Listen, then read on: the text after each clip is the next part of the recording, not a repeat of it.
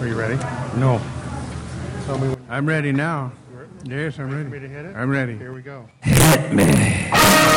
From the 16th annual San Francisco Sketch Fest, it's time for the #1 award-seeking comedy soundcast about comedy.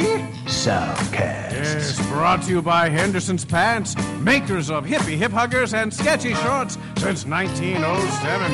Tonight, we are coming to you live from Piano Fight in the heart of San Francisco's Tenderloin District. Our special guests this afternoon include Wayne Fetterman, Cole Stratton, Paco Romaine, and our very own Will Durst. Now, ladies and gentlemen, please welcome your host, internationally recognized comedy soundcaster, Mark Hershon. Take it away, Mark. Thank you. Thank you, Bill Haywatt. Another hand for Bill Haywatt, our fine announcer. He's worked some of the finer radio stations and strip joints across this great country of ours. You flatter me. First of all, thank you very much for coming out on a terrible rainy day to come to our beautiful soundcast. Give yourselves a hand for coming to Piano Fight today, middle of the afternoon. As I like to say when we do our live shows, we rarely get a big turnout, so you are more people than are usually in my car where I record my soundcast. So thank you for coming tonight. We have a great panel of guests. We're going to bring them up in just a moment. And we're going to talk about themselves. We'll talk about their podcast. We'll talk about what they're doing. But we'll also have kind of a general roundtable about podcasts or soundcasts. If you're a regular listener of Succotash, you may know that I'm on a campaign to change the term podcast to soundcast, just because I think Apple's gotten enough of our attention and money. So why keep giving it to them by calling this thing something they don't even make anymore, since the iPod doesn't get made. All right, so enough of that political statement, and we'll talk about nothing else political. Right. Yeah. Let's start out with one of our regulars, actually our only regular contributor that we have. He is a political comedian of national note. He is a social commentator as well. Would you please welcome, with our Burst O' Durst segment, Mr. Will Durst, ladies and gentlemen. Hey, guys. Will How you Durst. doing? Hey, Will. Thanks for coming down. Thanks for having me, man. It's a pleasure to have you here. Great-looking room. Good-looking crowd. Look at that. Right? They're Yeah. all upright? There's like almost 20 people here. Yes. Four more, we could actually say dozens of people came. Fortunately, we could also say, since this is a soundcast, we could say there are 400 people here, but they're just not miking the audience. All right. Yeah, let's say that. So every 400 people. Many of them afflicted by flu. Every episode for the last, I'm going to say, we've been going for 6 years with Succotash. I think for the last 5 years, Will has contributed his Burst O' Durst segment to our show. Been very lucky. I'm Thank very you. lucky. No. Thank you. And he has prepared a couple to do live for you this afternoon. So we're going to do one now. We'll do one a little bit later in the show. But Will, what do you have for us? This one is thank you. This one is a goodbye to the year 2016. Hey guys, Will Durst here with the fervent hope that 2017 goes down smoother than the previous year, whose name I have totally wiped from my memory. Oh my living God, the year that shall not be named sucked like an industrial-strength vacuum cleaner designed to inhale rocks the size of North Dakota. On a major league suckage scale of 1 to 10, the last 12 months rated around 4,937. Maybe it was that extra leap day that tipped the balance into grievously heinous. But those 366 days of death and destruction and disaster and despair and ugly and horrid and atrocious and ghastly can only be tempered by the fact that we survived. Barely, and not all of us. It was to happy times what banana daiquiris are to reinforced concrete support beams, what barbed wire wrapped bats are to pantyhose, what Donald J. Trump is to calm deliberate judgment. Queen Elizabeth once referred to a particularly bad year as an annus horribilis, and this was definitely that with one of the ends removed. The kind of 52 weeks that makes you want to build a bunker in the backyard and fill it to the rim with Little Debbie snack cakes and bourbon. Maybe the whole thing was a plot by the pharmaceutical industry to sell more antidepressants. Anyhow, whatever you call the past year, good riddance to bad rubbish. Don't let the doorknob hit you in the butt on the way out. Welcome, 2017. Take your coat off. Sit down a spell. You have some awfully tiny shoes to fill. And we're counting on you to take a bit of the chill out of the air. But hey, no pressure. For Succotash, I'm Will Durst. Will Durst, ladies and gentlemen. You can always get more Will Durst at willdurst.com. Indeed. And he's also tweeting at Will Durst when he remembers to. Okay. I'm bad so at we're social going media. to, before we bring up the rest of our panel, we're going to have a word from our sponsor, if you will. Hello, friends. Bill Haywatt here to remind you that if you're going to San Francisco, be sure to wear some Henderson's pants on your ass. Welcome to 2017, the year that marks the 50th anniversary of the Summer of Love that started right here in San Francisco. At Henderson's Pants, we like to think that the spirit of free love is still alive and well, somewhere under all that judgment and fear and latex protection. Anyway, in honor of the movement that called for the end of the war in Vietnam while handing out free doses of the clap, Henderson's introduces our new Hippie Hip Huggers, inspired by a pair of bell-bottom jeans found in a cardboard box in a secondhand store in the Haight. These stylish, let trendy lady trousers hug your hips while leaving the rest of your bottom half footloose and fancy-free, with the bottoms spelled out so wide you can hide your stash and 3 of your close friends. These are pants you'll come to love. Originally designed for Janis Joplin, Wavy Gravy, and wayward members of the Merry Pranksters, Henderson's Hippie Hip Huggers are available in the 60s. So get yourself a time machine and we'll see you at Henderson's, makers of big boy pants and girly jumpers since 1967. And now back to Succotash. All right, thank you. Henderson's Pants has been sponsoring Succotash since the very beginning. They have yet to actually give us any money. Or pants. Or pants. Let's bring up our first guest. This gentleman is housed usually in Los Angeles, California. And he was at Sketchfest yesterday, I believe, and delayed his return to the Southland so he could be here with us today. Please welcome, if you will, let me play this clip first. Please welcome, if you will, our first guest. Or, no, I guess you'd be our second guest, Wayne Federman. But here's a clip from his podcast, Human Conversation. So what did you do for Thanksgiving? Well, I had a Thanksgiving. I had a couple invites to Thanksgiving events, including yours. Yeah. Did you choose based on IMDb scores or? Mm-hmm. I did aggregate IMDb, most amount of credits. Sure. And then, Sure. Yeah, I had a whole chart that I put up So on my wall. How is an appetite? And then I actually have a piece of Judd Apatow. And then I had a piece of glass that I wrote a formula on.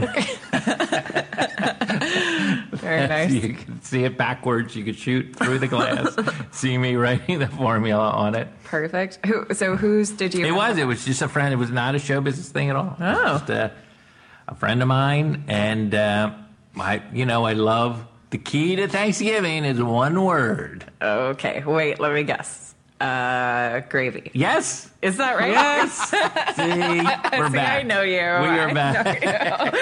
The key to Thanksgiving is gravy.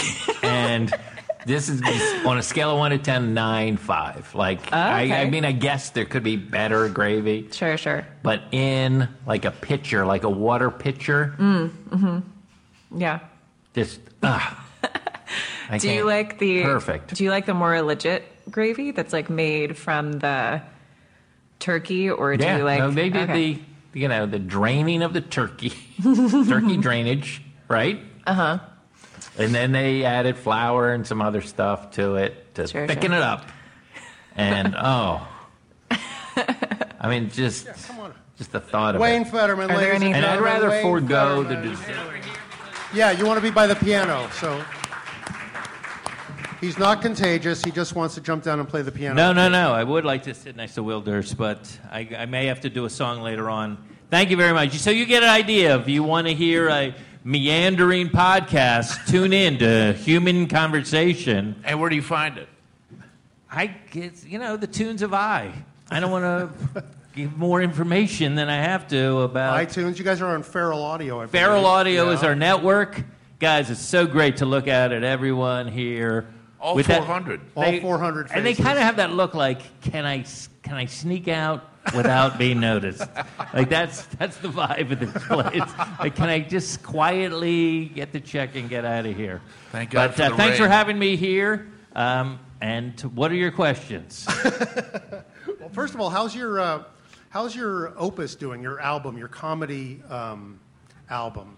Wayne last year released a fabulous collection of his comedy through 3 decades. I had never released a comedy. How many albums do you have, Will? 5. 5. See, I had never released a comedy. come? album. Yeah. Honestly, no one had asked. No one had. No one asked me either way. I literally expected somebody from Warner Brothers to come, hey, would you like to be... No, nothing. And then at one point, it was just... I never did like an hour... Anyway, so I went back and got all the old recordings from 1984 to 2015, digitized them, cleaned them up, and put them on something called the Chronicles of Fetterman. Oh, cool. Everyone, I could tell by the round of applause, everyone knows the album.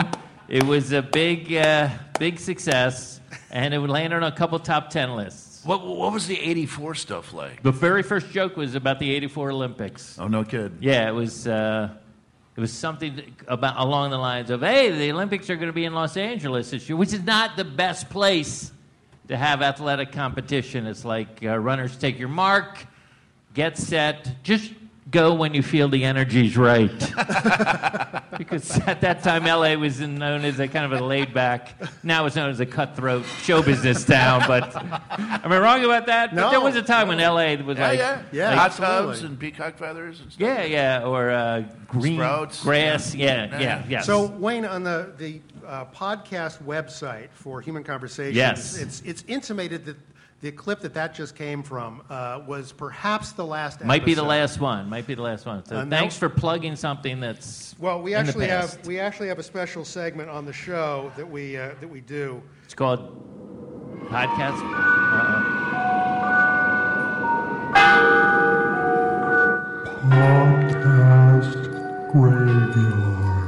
Yes, the podcast graveyard. Oh, So, really? Yeah. We've as You couldn't just say podcast graveyard. no. You had to go through all of that, where people couldn't quite understand what that guy was Yeah, saying. that's right. That's and right. then, Yeah. and then repeat it so everyone knew what the joke That's was. right. All right. Yeah. But anyway, so Yes. It's in the it's an Soundcast graveyard. That's right, the Soundcast graveyard. Sorry to correct you, but you that's brought all it up. That's right. But what was the run of the show like for you? I mean, I assumed you enjoyed it. Well, maybe. Again, it's yeah, an I assumption. did. I did. It was called Human Conversation. It was our big tweak was we weren't allowed to look at a computer or a cell phone or anything during the 55 minutes we spoke. And she was 25 years younger than I was. She was married. I was in my 50. I was like 55 when I started, single. So it was like a great cultural divide. She's very artistic, and let me give you an example. She bought something called an intention candle. Have you ever heard of that? No. Does anyone know what that is? An intention candle. It's like, generosity. I'm not sure what it was, but you light it and you're supposed to feel. But that's what she's into, like very. What's her name? Erin McGathy. And she ended up actually moving to Ireland. So I guess she loved doing Was the that her podcast. intention? Was that, Yeah, was that that was her, thank you. That was her intention. Nice. So, She was generously offered a cabin in Galloway. so it was great. It was great. We had about 12,000 listeners a week from all over the world. Yeah, it was very successful, and I was as shocked as anyone. Because when I hear my voice, it's when you hear your voice, it's annoying. It's annoying and whiny. One right? of the features I like about the show is the next episode you would have corrections for all the stuff Right. you got wrong in the show before because you wouldn't fact check anything. Right. And so it's actually really interesting. And some people would listen to the series backwards, and so you would get a preview of what's coming on the next week. Guys, are any of you Brilliant. following this? Is this interesting? And you stopped doing it? Well, she moved away. And I won't do it. You Skype. won't replace her? No. One, I won't replace her. And two, I don't want to Skype because there's. Yeah. And I think you. No, would- live. Yeah. Yeah. Yeah, for comedy. Yeah. Thank if you're you. trying to get facts down, no, you can do anything. There's just like micro timing involved with conversation that you can't do it over the lines. Yeah. Are there any other concepts for Soundcast you would like to do? Oh, I've been thinking about it because the Feral Auto wants me to do something for some reason, and It's those 12,000 listeners. I just feel like it's so saturated, very much like Sutter Street right now. It's a local reference, people. No expense spared. Amazing. Van Ness, isn't there a Van Ness? Yeah. Oh, yeah. Laguna. These are all places I walked. I have not come up with a concept yet. I haven't come. How many soundcasts are you dipping into? Well, there are over 100,000 comedy soundcasts alone. Literally over. 1,000. And more. 100,000. Yes. And there are over 300,000 that are devoted to all sorts of subjects. Everything from gardening to politics to cooking. So there's over 300,000. This is why That's I'm saying I need a very specific Yes. thing to Yeah, it's a little break bit difficult in. to break through. Exactly. Break in. How about But I love numerology? doing human conversation. It was a blast. It was a blast, and we got art from people, and it was very interesting. I found it a very intimate form of communication because you're right in someone's ear, almost like the Khan. You remember the Wrath of Khan? Yeah. It's almost that level. Wow. Sorry, I want Star Nice- Trek on you nice- people. Nice deep pull. I like it. Did it inform doing the podcast? Did it inform your I comedy? like how serious you get when you ask these questions. Go ahead. Did it inform your comedy at all? Having that interaction with another person on stage to do anything in terms of the way you normally approach Not your really, comedy? Mark. It was like a different muscle. It was Okay. a different muscle completely. Thank you. I like how serious you got when true. you answered me. That was It nice. is true. Yeah, I'm trying to.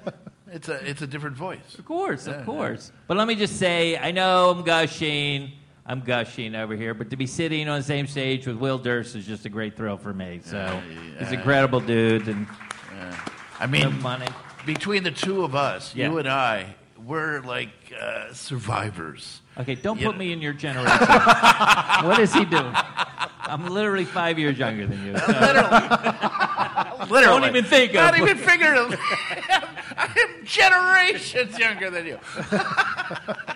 Why would you even intimate that I was that? Yes, but spiritually, I'm Yeah, much well, you did younger. a movie about you and Bubbles, right? And Johnny Steele, the fact Did anyone that see we're- this movie? What was it called? Absolutely. Three Three Still still Standing. standing. Yeah. Yeah. absolutely. It's So- available on Amazon Prime. That's right. Yes. Yeah, as of January for 15th. streaming. Yeah. Yeah, So absolutely. check it out. Yeah, it's odd. Yeah, it's about surviving in an industry where youth and talent are prerequisites.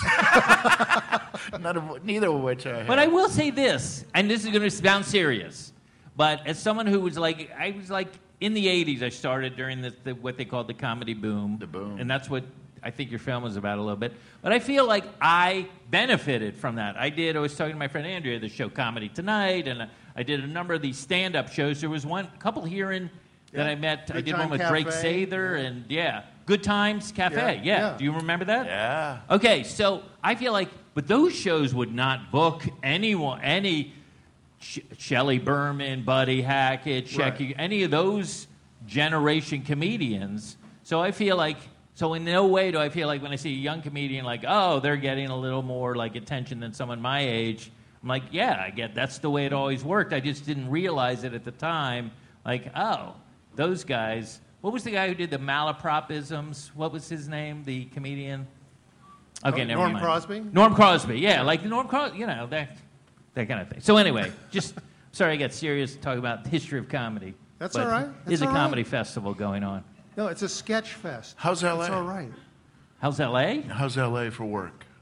For me, it's dynamite. Well, you know everybody. You've been there for, yeah. I mean, you grew like a vine. I did. Yeah. I did a little bit. I really liked living in L.A., but I'm from Florida, by the way. I don't want to brag. I'm from Florida, and to make it worse, I don't know if you know this, I'm from the most politically incorrect named city in the country. It's called Plantation, Florida. And people think I'm making it up. It's not like, oh, I'm from concentration camp, New Jersey. It's a real place.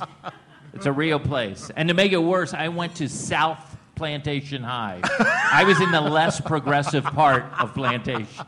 There's a North Plantation High? There's a North, Really? North Plantation. That must have been very schizophrenic. Yeah. So no, I'm not from like like a big city or anything like that. So L.A. is really fun for me.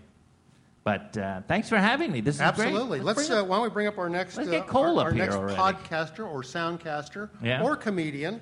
I'm going to play the clip first. I think one of the things that this documentary does really well is that it makes you really fucking wish that movie had happened. Exactly. You know, like the reenactment stuff they kind of do, the animation they do, and then the archival footage, and obviously the interviews with Burton and Kevin Smith.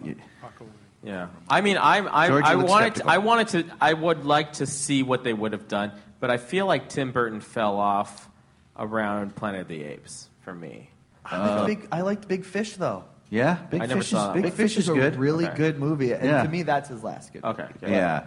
Planet of the Apes was dog shit. Yeah, like that was like when they were like, oh, you shouldn't be doing these kinds of big things anymore, or like maybe that's not the way to think about it, but I mean. This also reminds me of, did you see the Terry Gilliam the movie about what him and Johnny Depp trying to make Man of La Mancha? Yeah, that's great. It's called Man of La Mancha? Is that the name of it? That also reminded me of this. I mean, they actually did filming in that. Yeah, they But did. there was just so many... All right, Paco Remain, ladies and gentlemen, co-host of the Sup Doc Come on in, podcast. Paco. Come on in. Welcome. Nice to see you, sir. Glad to have you. Take a seat. I will. Thank you. Paco, thank you for being here today. Thank you. Were you talking smack about Tim Burton? Hell yeah, I was talking smack. Why? You know how I roll. What did you hate? What did you hate? Some of his last movies. They sucked. Oh, the second Alice movie? Yeah, it's horrible. It just seems like now he just, he calls up Johnny Depp and he's like, you want to make some money? More money, Deppy? But this was the most recent episode of the podcast, right, that this clip was taken from, which was about the making of the Death of Superman. Yeah. A movie that never came out. Right. But a guy did a documentary about how it almost came about. I think the plug was pulled literally the day before production or something like that. The whole thing was doomed. You would think that something this cool would have been made easily, but there was all kinds of problems. And so I do a podcast about documentaries. It's called Sup Doc, and we have comedians come on to talk about their favorite documentaries. And this documentary is called The Death of Superman Lives. What happened? And which is almost like if your grandma was going to say something, like, what happened to it? But so the documentary is amazing, and the director talks to everybody that was involved in the making of the movie except for Nicolas Cage. But what made it kind of a famous, what kind of made it famous, the movie, was that they released this unreleased picture of Nicolas Cage in the Superman outfit, which was a big deal. I remember that, yeah. And he had a mullet. Remember that? Like, because he was doing that other horrible Nicolas Cage movie where he had the mullet. So he was just trying on the Superman. You got to be much more specific than that. Yeah, right. I don't know. It was one of the bad ones. So everyone saw the picture, they're like, "Oh, Superman was gonna have a mullet too." Everybody got mad at this picture. But it's a great documentary. You guys should check it out. And it's too bad it didn't get made because Tim Burton's a genius sometimes when he's not trying to make money. And Nicolas Cage would have made a great disaffected Superman, nonchalant Superman. It was interesting. I actually kickstarted that video or the documentary, which is interesting because they have like makeup or costume tests in the documentary with him trying on suits and different pieces of costumes. Yeah. And didn't he get paid like $12 million not to make the movie? Oh, I don't know about that. I don't know. I'm pretty sure. Oh, someone paid him $12 million. Nicolas Cage got paid $12 million. It reminds me of when Evander Holyfield got paid not to fight Mike Tyson. Right. You know. Yeah. I would have taken that gig in a minute. Absolutely. I kind of wish people would not pay me to do comedy. I think that would be more than I get paid now to do comedy. And I think John Peters was one of the producers, or was the producer, right? Yes. I believe. And he had this, there was a plot point in the movie where Superman was going to fight a giant spider. Yes. And of course, the movie never got made, so John Peters put the giant spider in the Wild Wild West movie because he just wanted to have a giant spider on screen. Right. Well, one of the best parts about this documentary is Kevin Smith was hired to write the original screenplay, and he goes on and on and on about how horrible the process was, about how much he really wanted to make this movie, and he just kept getting in problems. What's the name of the doc? The Death of Superman Lives. What happened? Oh, okay. Is the full name of the doc. But also, like, the Superman movie before that was so poorly made. Like, all Superman did was punch an island. Like, you know, and I think he cried a lot in the previous Superman movie. Yeah. So everybody was really excited about this one, but it never happened because just too many people got involved. And then, like, the filmmaker spends a lot of time with Tim Burton in his creepy mansion in London. So he even talks to Tim Burton. It's really good. If you guys are Superman fans or Doc fans or Tim Burton fans. So what gave you the idea for the concept of the piece? I mean, you could talk to documentarians, which you have done before on your show, but mostly you bring comics on to talk about. So where did that sort of come from? Well, it came from because I'm a huge documentary fan. I sat down and watched a documentary every day. So PBS had the top 100 documentaries, and I decided every morning, instead of watching the news, I was going to watch a documentary. And it was awesome because I have a lot of time on my hands and I love documentaries. You guys all love documentaries? Okay, yeah. Paco, I'm curious. Do you have a particular affection for, like, historical or political or feel good or any particular type of documentary, or are you omnivorous? Well, I could be omnivorous, I suppose, if I knew what that meant. But I like quirky slice of Americana kind of documentaries. Okay. Those are my, like, you guys, did any of you guys see Finders Keepers? The latest? With the foot, yeah. Yes, I saw that. Those are my kind of favorite. Like, how about the one where the kids try to make the horror movie? Oh, American Movie? Yeah, American Movie. That seems like that would be up your alley. That's exactly up my alley. Now, what about these big, like OJ Made in America 8 Hour? Do you count that? Yeah, awesome. That was an incredible documentary series. Did you like it? Well, I knew the ending, so it really wasn't that. Yeah. It turns out the dog OJ died. did it. Yeah. But so I sat down and watched. I was a big documentary fan, even in college. And when I went to college, the library had free. You could rent documentaries for free. Wait, tell me this word library again. What does this mean? Library? The library. What are you saying? Okay. Yeah, library. That's a place where they have a lot of books. Yeah, okay. Something from the past. Library. Something from the past. You might write about their demise in a tweet.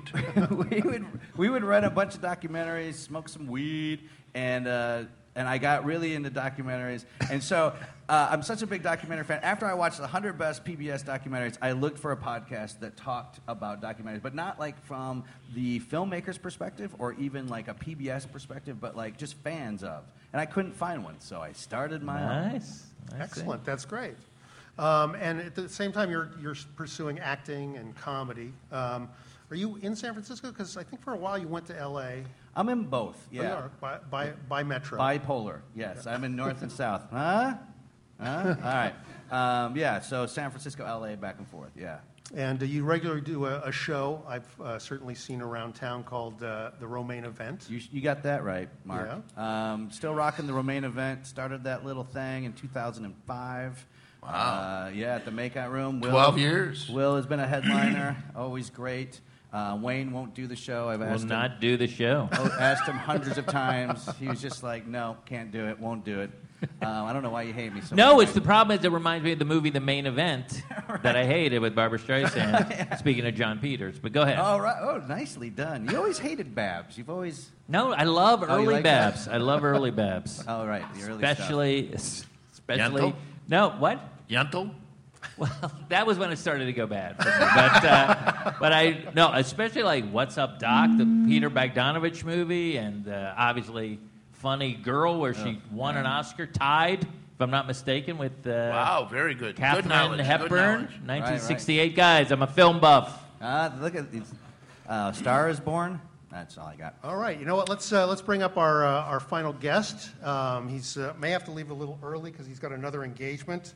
Here's a little clip from his I'm not podcast. like the biggest fan of binge watching. Like that's hard for me. Like I'm a big fan of like just give me one or two at a time so I can do other things that I need to do. Versus like no, watch these all now, which a lot of people do. But one thing I did binge fairly fast, watched 2 or 3 a day for a couple days and then we're done, was Stranger Things. Yes. Yeah. Which I just love. I mean, I'm a big fan of like. Whoa, your water. It was a ghost. I'm a big fan of like ambiance and like atmosphere and like they just nailed the early '80s and like the style of like kind of mashing up Spielberg and the Goonies and like all these kinds of different. All right, please bring up Cole Stratton. Probably should have been the first one to come up because he has to go. Probably should have been the first one. Come on up, Cole. Host of the Pop My Culture podcast, also co-organizer of a little thing called the San Francisco Sketch He's Fest. the guy that puts it together. It seems so young. Seems so young to be doing something like that. I put him up last because I was waiting for his shirt to dry. Yeah, I know. It's actually I've dried enough. I'll stay for the end, so I don't have to leave. Yay! Excellent. But I need to endear myself to this audience. So Taylor Street, Divisadero, Citra Baths. All right, I'm good. Hey, thanks for having me. Certainly. So that clip was from your most recent and final episode of Pop My Culture. Yes? Final? Yep, that's it. Why? Well, we've been doing it for a little over 6 years, and my co-host is she's closed on a house in Virginia, and it's going to kind of go back and forth. And she has a 2-year-old, doesn't want to raise a kid in L.A. fully and stuff, and it just seems. Did you guys connect because you lost your podcast the same way? I know, right? That's what happens. The chick left, and now she's moving to Ireland too. Yeah, Erin McGathy. Ireland takes all the podcasts. So after 213 episodes, yes? Yep, that's correct. And how does it feel after 6 years of producing the show? It was bittersweet when it ended. Like we went out in a good way because we did a live show at the festival with Paula Tompkins, Sam Levine, and Rhett Miller. So we had a great panel of guests, and it was just a really nice way to go out. But it's weird. It still hasn't really because I've had to produce this comedy festival around it. I haven't really had time to let it really sink in that I'm not doing that anymore because I've been doing it since 2010 pretty consistently. And back when we started. I mean, there was still a lot of podcasts. There wasn't 300,000 podcasts yet. But, Nerdist was about 6 months in at that point. Yeah. A lot. So we were kind of in, I would say, the second or third wave, kind of after, Marin was going for a long time, and Never Not Funny, and Doug Loves Movies and stuff. Comedy Bang Bang were all, pretty established. But we were kind of in that second wave, too. So it's kind of weird to not have it anymore. But I'll be working on other stuff, too, and who knows, might reboot it down the line a little bit. But... Cole is also, I've seen he's in an improv group in Los Angeles, hilarious improver as well. Absolutely, Thanks, yes. Yeah. Actually, that's how Cole and I met. We were an improv group, the house improv group at Cobb's Comedy Club when it was at the Cannery here in San Francisco, the Riffingtons. Yeah, it was a good time. Yes. Most of the time. Most of the time. When you go up on a Wednesday night at about 11 p.m. after a 3-hour stand-up showcase, you're either met with this is refreshing and different, or what the fuck is going on? Where are my car keys and my check? I would like to get out of here. So, but it was always really fun. I love doing it. And how's your improv group doing in L.A.? Good. There's a bunch of different ones. I always try to get up on stage and stuff. The one Wayne has done with us before is called Pretty Pretty Pony. We have a different guest monologist once a month, and it's a pretty successful show over at the West Side Comedy Theater in Santa Monica, where I do a lot of stuff because it's great and it's convenient to me, so I don't have to go into Hollywood all the time. But yeah, I'm just trying to stay, creative and active and stuff because the producer hat is fun. I love what we've done with this festival, and I can't believe where it's gotten all these years.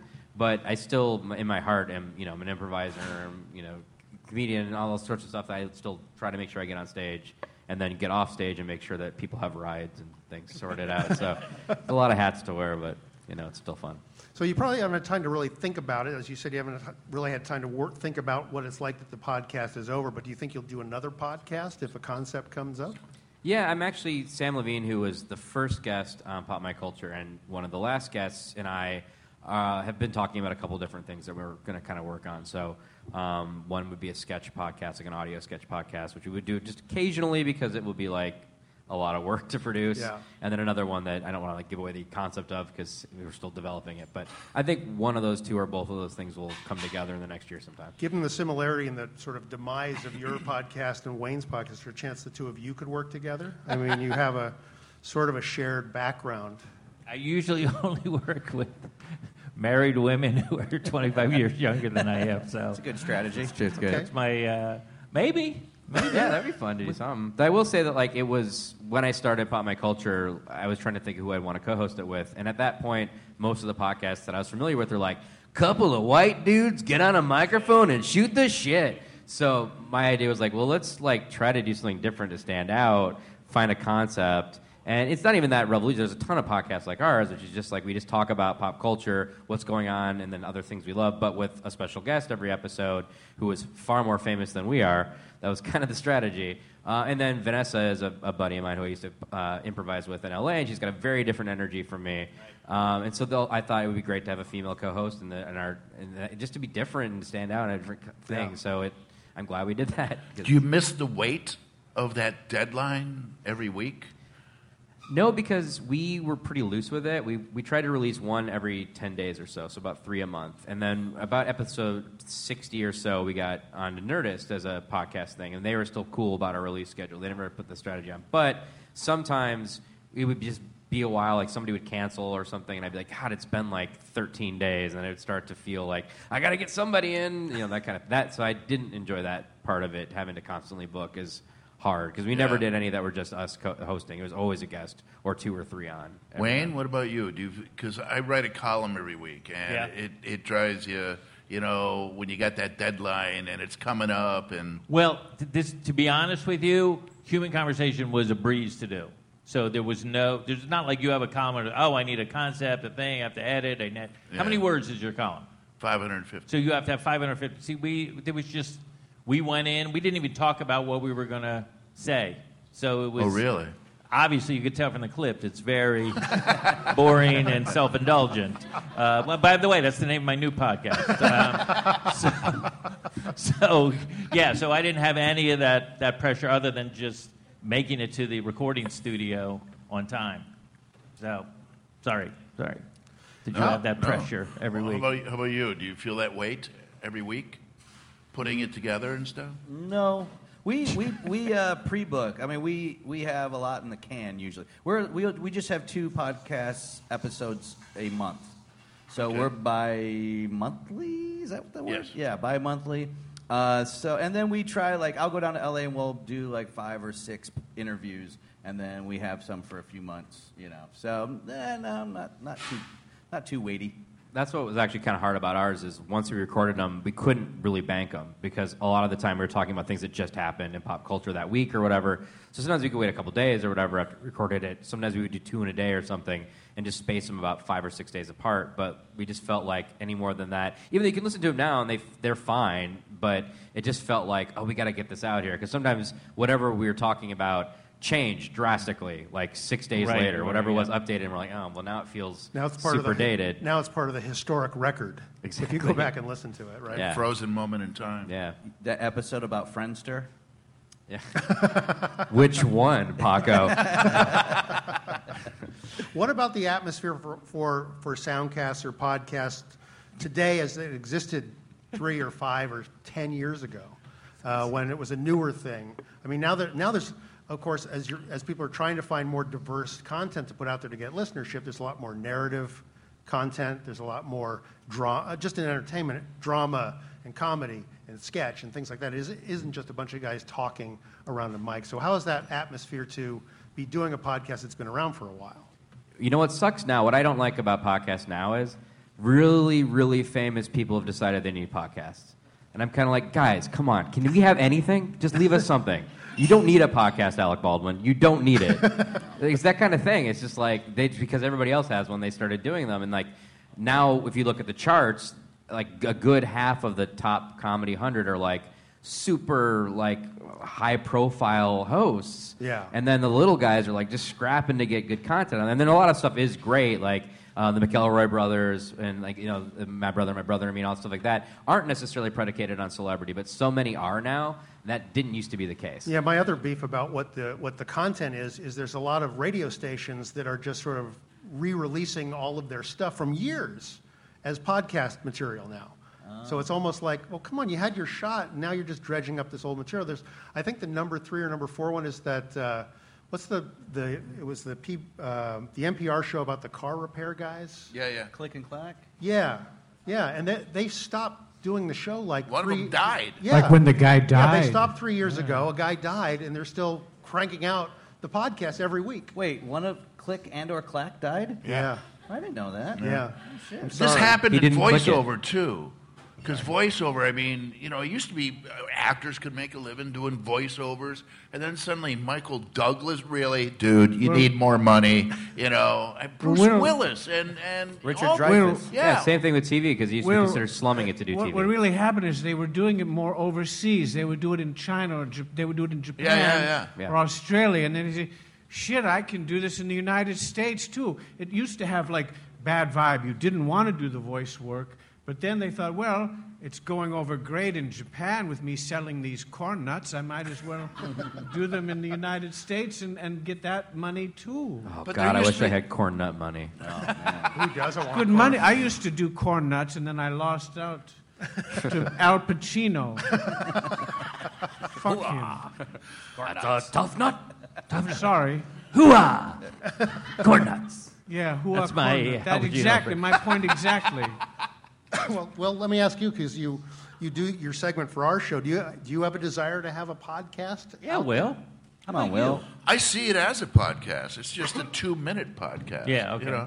But I'm not up at it. I don't know how to do that. Are you curious? Do you think you could interview people, or would you just rather do your own take on things? No, my focus is on writing new comedy jokes. Yeah. And that's hard, and keeping up with the time. So, yeah. But now people so desperately need to laugh. I feel like people have been saying that a long time. No, I do. I remember hearing November 8th. Since November 8th, I mean, I've been doing this, and people are coming up afterwards saying, thank you. And I got good set, or I got nice show. I never got thank you before. I mean, it's like I'm a therapist, taking them through their post-Trump stress disorder, or something.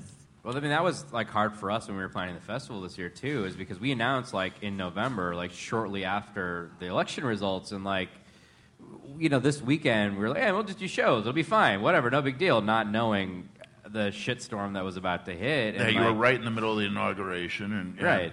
And just not having no idea if anybody would be able to come out to shows in general, because there's a lot going on this weekend, and then the worst weather ever on top of it.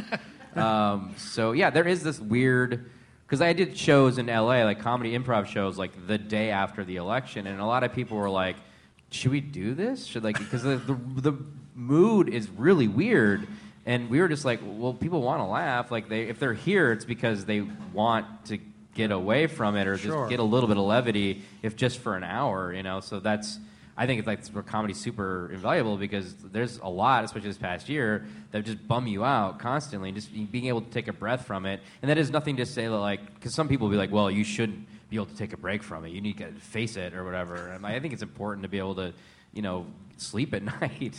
Wayne, what's your experience been since the end times began? Well, first of all, I'm not panicking like all my friends here. I'm not panicking. The thing is about comedy is everyone elevates it. We need it more than ever. And I just remember hearing that, like when I listened to old radio shows in the 40s, like now we need comedy. We need to laugh more than ever. And war bonds. And in the 60s stuff. But I remember after 9/11, like the trauma of trauma, even more than the Trump, in my opinion, although they're close, yes. like you couldn't do comedy. That's how you could only do music. Like that was, and I thought that was a real eye opener. Just like, okay, I get it. Like we're the next level down, and then we got in there, and you're like, we've been doing great. But I just feel like if it's really traumatic, people are just like, just play. I don't know. What? Tell me.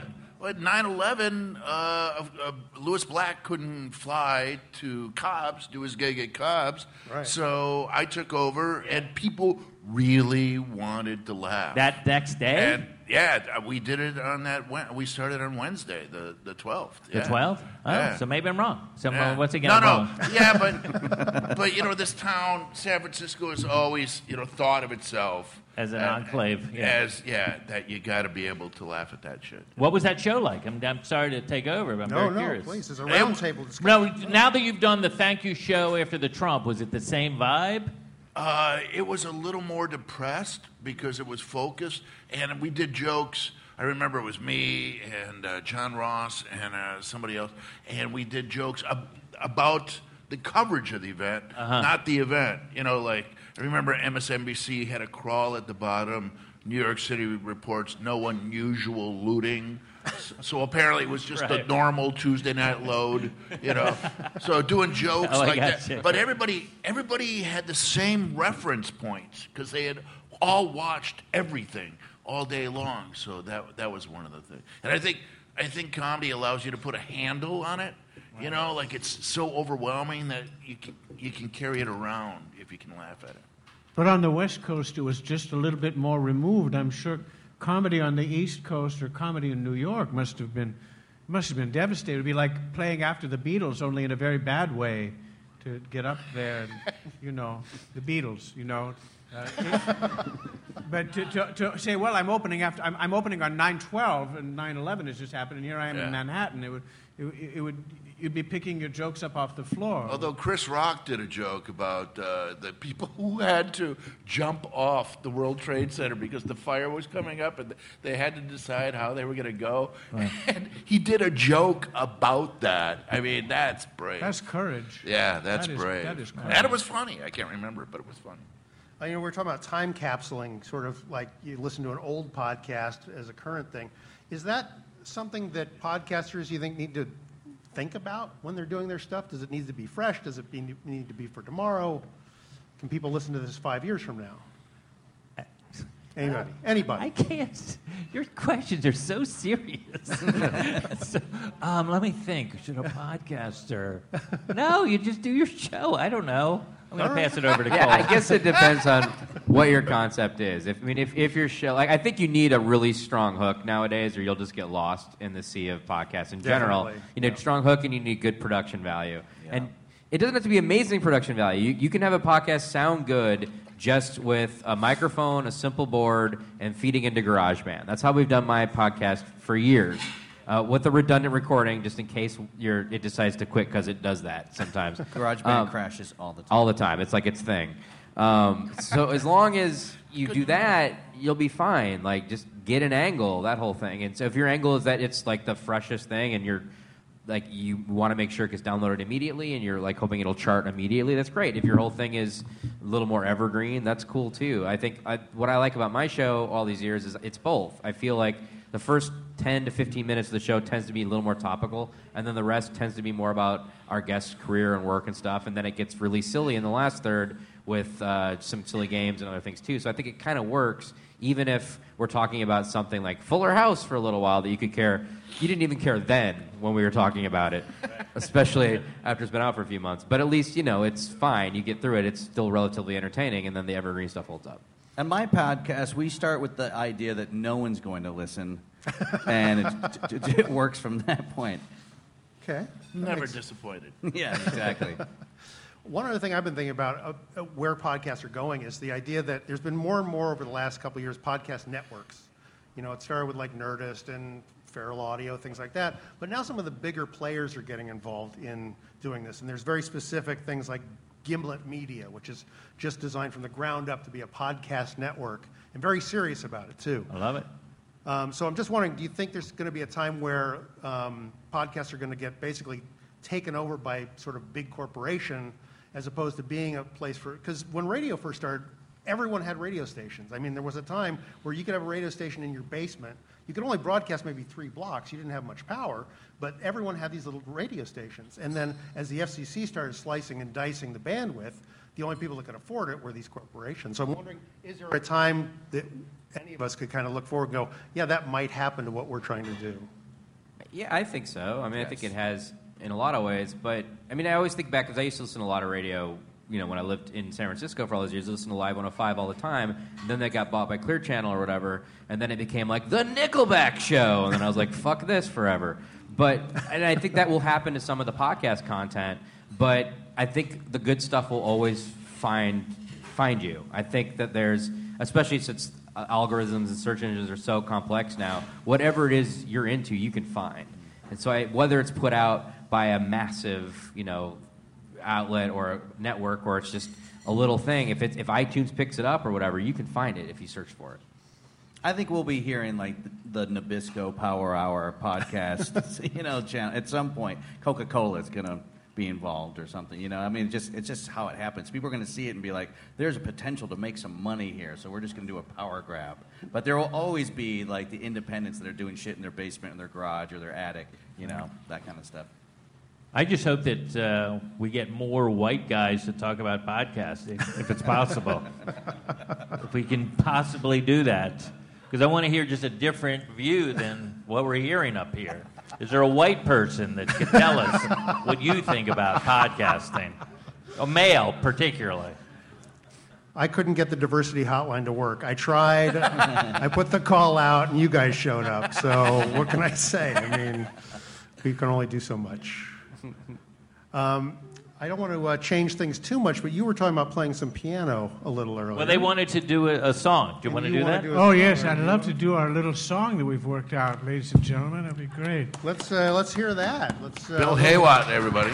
Bill Haywatt, accompanied by Wayne Fetterman. Broken glass everywhere. People pissing on the stage. You know they... Oh, I'm sorry. Wrong one.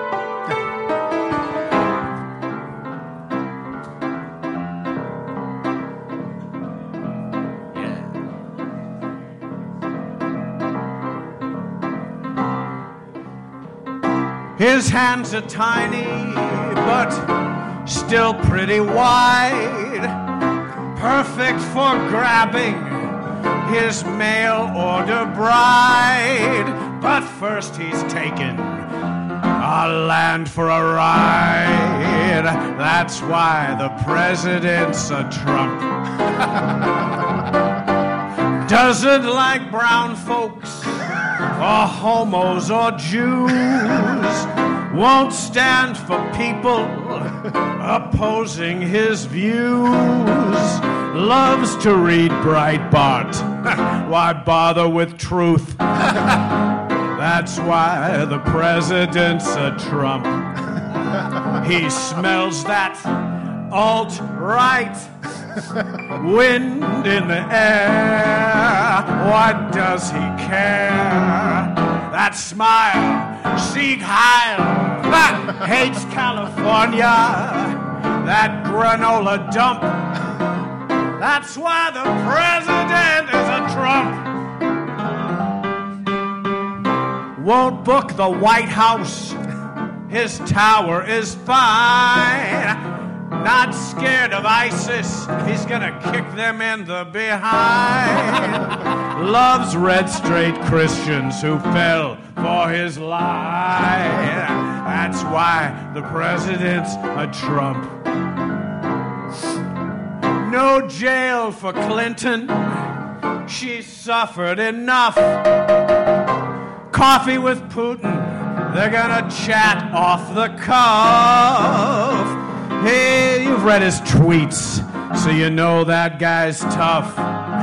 That's why the president's a Trump. Take me to the B section. He likes to be there, wearing the crown, practice his frown, be great, can't wait. His university was just in a slump. That's why the president's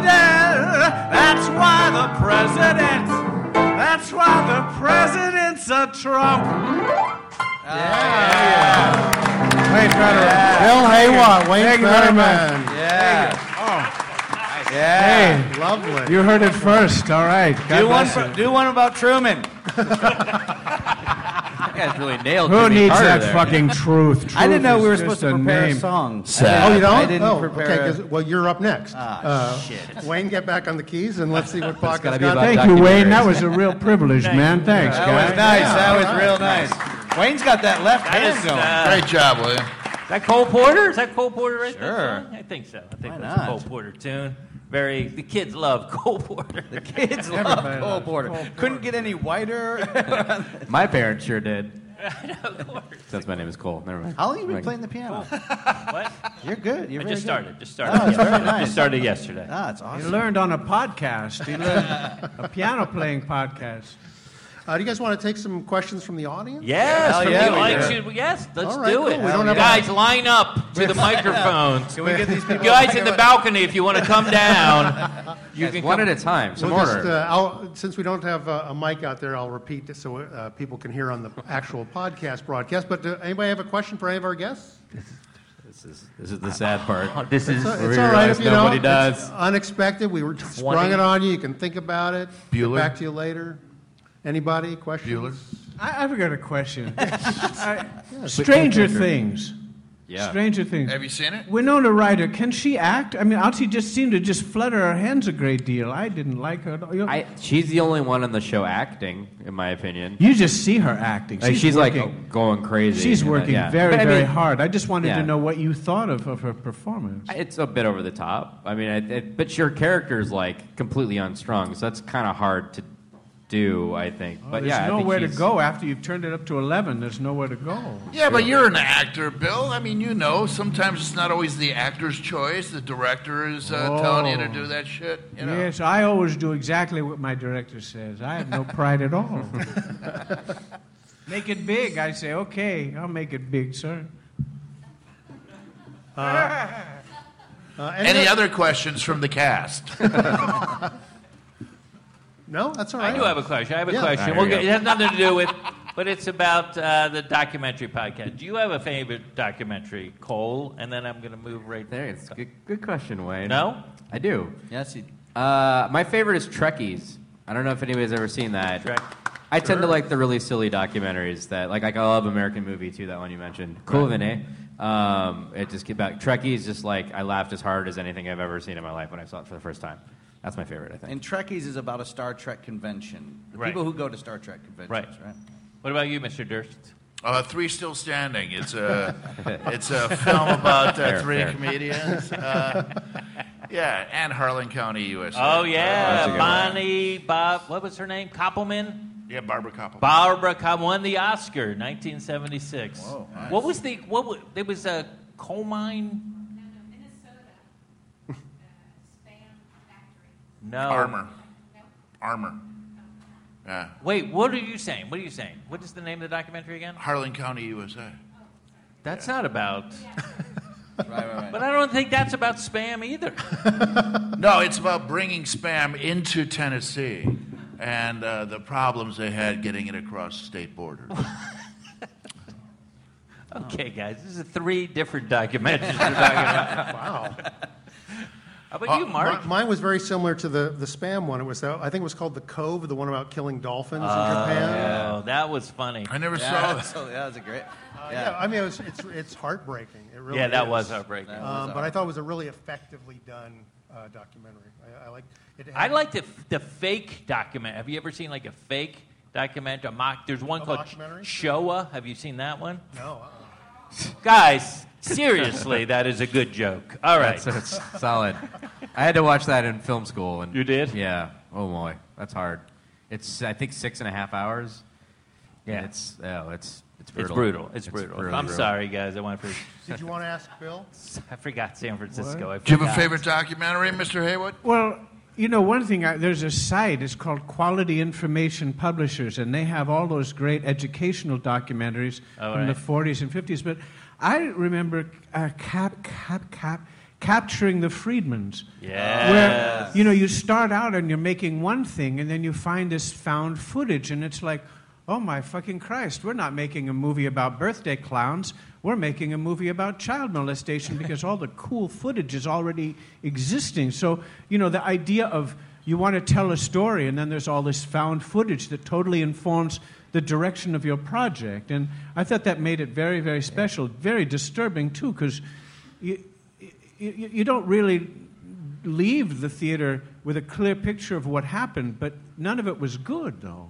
No, yeah, that is really disturbing. Although I will say, not a huge turn from party clowns to child molestation. It's not that a stretch wasn't of the imagination. Like, whoa, how is this even possible? We're talking about this now. Yeah. You were talking about the PBS Top 100 documentaries. Mm-hmm. Is that still available? Can you still go find them? You sure can, Will. If you go to pbs.com/documentaries100php, you can. The cool thing about that page, that web page, is you can check mark. It will keep. So you can check mark. Yeah, you can keep a record, and you can check. Do you remember their number one by any chance? Salesman. The Maisel Brothers. Yeah, the Maisel Brothers. That one. If you haven't seen that, this is about Bible salesmen in Florida. I'm going to say 1967 probably. Yeah. And it is, what is that style called? Verite, where you just follow them around? It is heartbreaking. It's awesome. Oh, it's such a great documentary. And they're selling Bibles it's just tremendous. Have you guys ever done door-to-door sales stuff? I did one day. Oh, one day. Awesome. One day of soap. You're selling soap? And I had a little thing, and I had a catalog, and they were supposed to mark it off. And I walked, and they dropped us off in a car, and I had a neighborhood. Awesome. And I went back to the office with my little kit, and I dropped it off. And I said, I can't do this. Was this in Milwaukee? Yeah. Oh, man. They don't use soap in Milwaukee. They didn't tell you that part. It was not the best neighborhood for soap.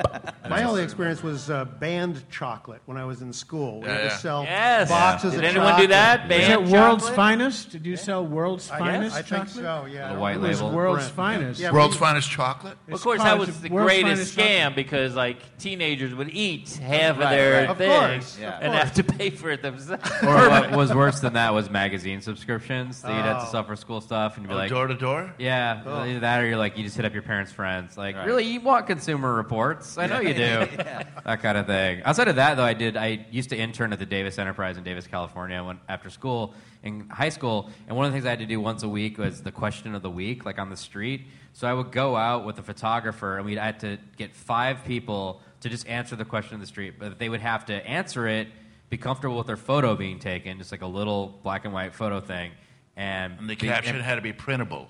Yeah, like whatever it was, and then we had to put like their name and like what they did for a living or whatever. Like if you could cross those off, you were done. And you would think it would be easy, but sometimes it would take like 2 hours just walking around downtown Davis because one of those criteria they wouldn't be happy with. And sometimes you would get a question like, it would be super easy, you would love it. You'd be like, well, what movie are you looking forward to this summer? And you'd be done in 15 minutes. But then they would try to do something that what they thought was important to the community, like, what's your opinion on Measure G, the anti-growth initiative that, like, everybody who writes letters to the editor was writing about. And you'd go out, and you would just get the blankest stares from people. And then you finally would get somebody who would give this, like, long, eloquent thing on it. And they're like, I don't want my photo taken. And then, it was, like, the worst thing ever. There were some weeks where, like, we just came back, we're like, we need to change the question. We can't get 5 people. We asked 100 people. Did you get a byline? I did. Cool. That's nice. Oh, yeah. Intern getting a byline. That's there very it is. cool. It was mostly that and typing letters to the editor was mostly what I did. Did anybody ever see a copy of Grit, the Nation's newspaper? Do you remember from the back of comic books you could sell Grit? You got those with the sea monkeys. It was with the sea monkeys, but it was right next to the sea monkeys. It was some sort of national newspaper. And the X-ray glasses. But I never saw an actual copy of it, so I was wondering if it actually existed. What about Horse Shit? You remember Horse Shit? They would sell that in the back of the Free Press. It would be like sort of the alternative in the 60s. They'd read Horse Shit. Wow. You don't remember that? No. Wait, we glossed over sea monkeys. Did anybody ever do those and were you as disappointed as I was? Oh, yes. Because they were brine little shrimp. brine shrimp. Just brine shrimp. But they're supposed to have crowns and they're supposed to have fun. They were smiling. cavort. They were supposed to cavort and have antics. Yeah. Exactly. There was not a There's single a family antic. unit. It was on a the monarchy, thing. too. Right. Yeah. I wanted to see never build a read community. Grit, I knew that was fake, and so I went for the ant farm, and it worked out great for me. They would till the soil. They would plant the corn. They were incredible, those ants. I did a horrible thing with my ant farm. When I was a child, I did the thing you should never do. I put an alien ant. I went outside and I got a little bitty ant, and I put it inside the ant farm. And then all of a sudden it was like every other ant went batshit crazy. It's like, there's an interloper, there's an interloper. And then the other ant said, what the fuck am I doing here? And he went like the farthest corner, and he would start attacking the other bigger ants who were trying to get him. And then like one big ant died, and he was like, he said, well, it's going to be me. I've got to go in there and get that little bitty ant who's like wreaking havoc on our ant farm. And I felt awful. I thought I was just sort of playing Father Nature. And what I did was I upset the entire ecological balance of the ant farm. I felt horrible, which is why I drink now. You were a malignant god.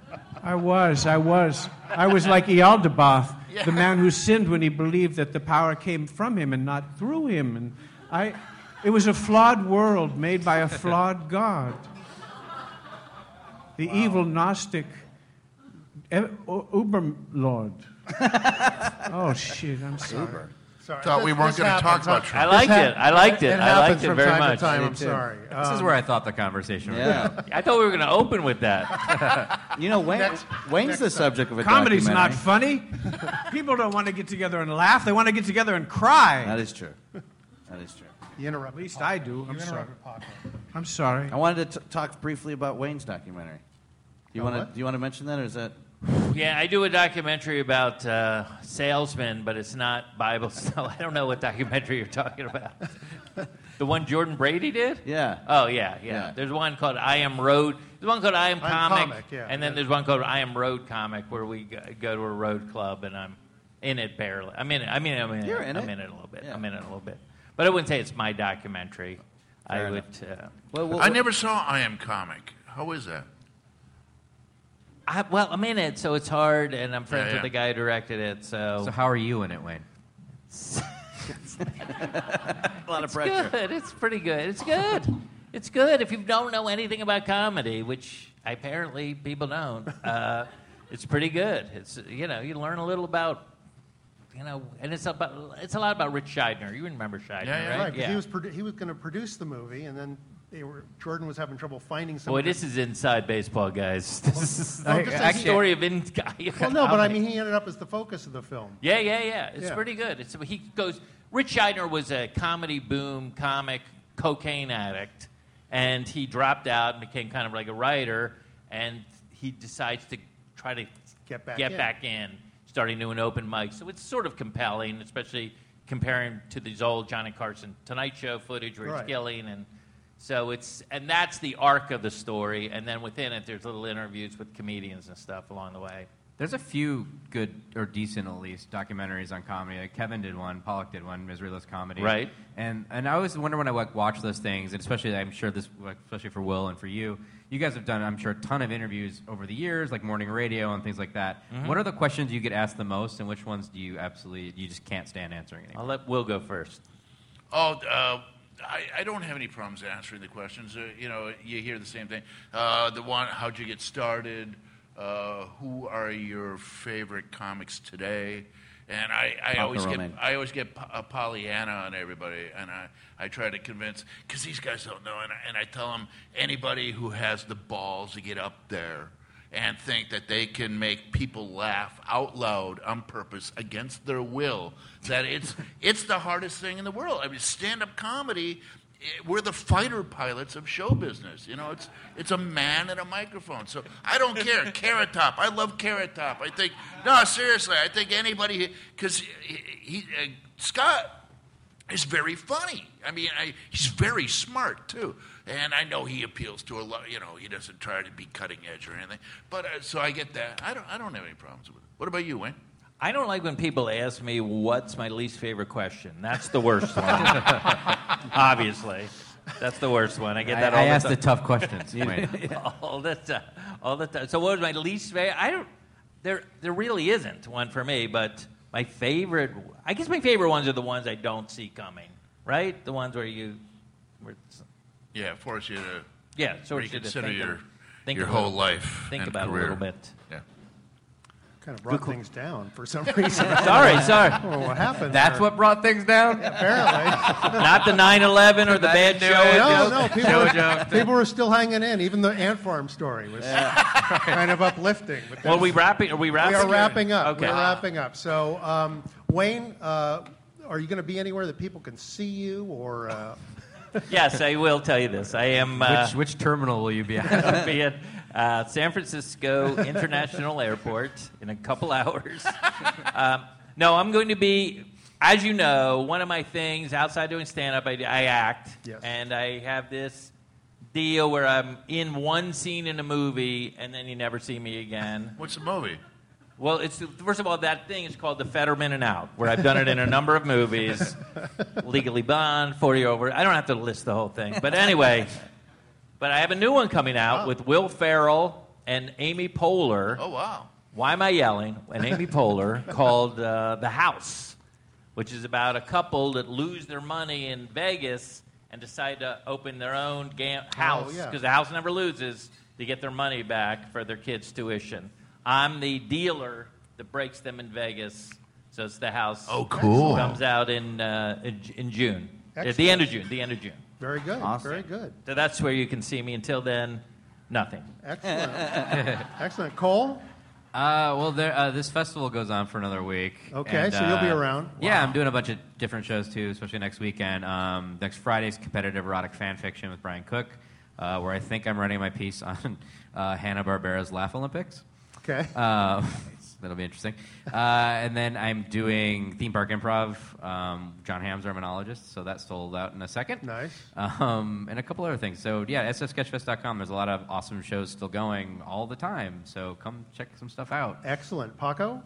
Next Sunday, I'm going to be right here on this stage with the live Sup Doc taping, which this almost turned into, so I'm going to use today's podcast for ours. But come back if you guys can. Next Sunday, it's free. It's part of Sketchfest. We're showing Memorial Day 2000. It's a 15-minute doc that is incredible. A lot of things burn and are on fire. And then I'll be at the Punchline in February. And then March 7th, my show at the Punchline as well.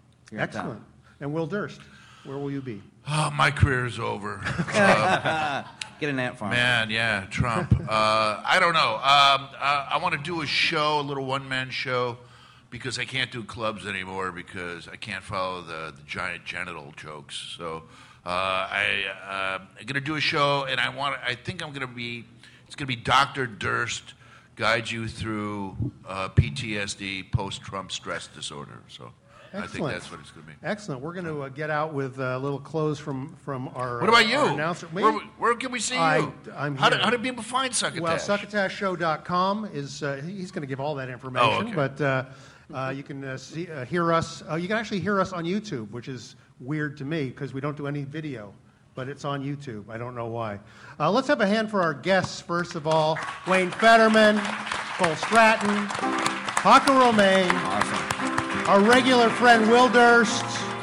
And are you ready to get us out of here? Yes. I'm going to let you use Wayne's piano instead of our theme to get out on. How about that? It goes on quite a while, Wayne.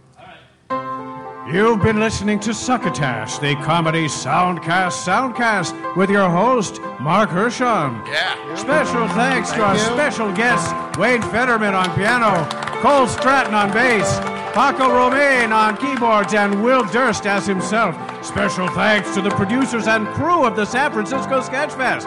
Succotash is brought to you by Henderson's Pants. Find us on the web at succotashshow.com, on iTunes, on Stitcher, on the Laughable app, on SoundCloud, on Donner, on Blitzen, on our Facebook page, and now on iHeartRadio and YouTube. You can also hear us streaming and like us on Facebook. Follow us on Twitter at Succotash Show. Email us at marc@succotashshow.com or call into the Succotash hotline at our toll call number 818-921-7212. You got that? Good. Under normal circumstances, Succotash is produced and engineered by Joe Paulino through the auspices of Studio P. Sausalito, the home of the hit. Our associate producer is Tyson Sainer. Our musical director is Scott Carvey, except for today where it's Wayne Fetterman. Our booth assistant is Kenny Durgis. Until next time, I'm your local booth announcer, Bill Hayward, reminding you to please pass the sucker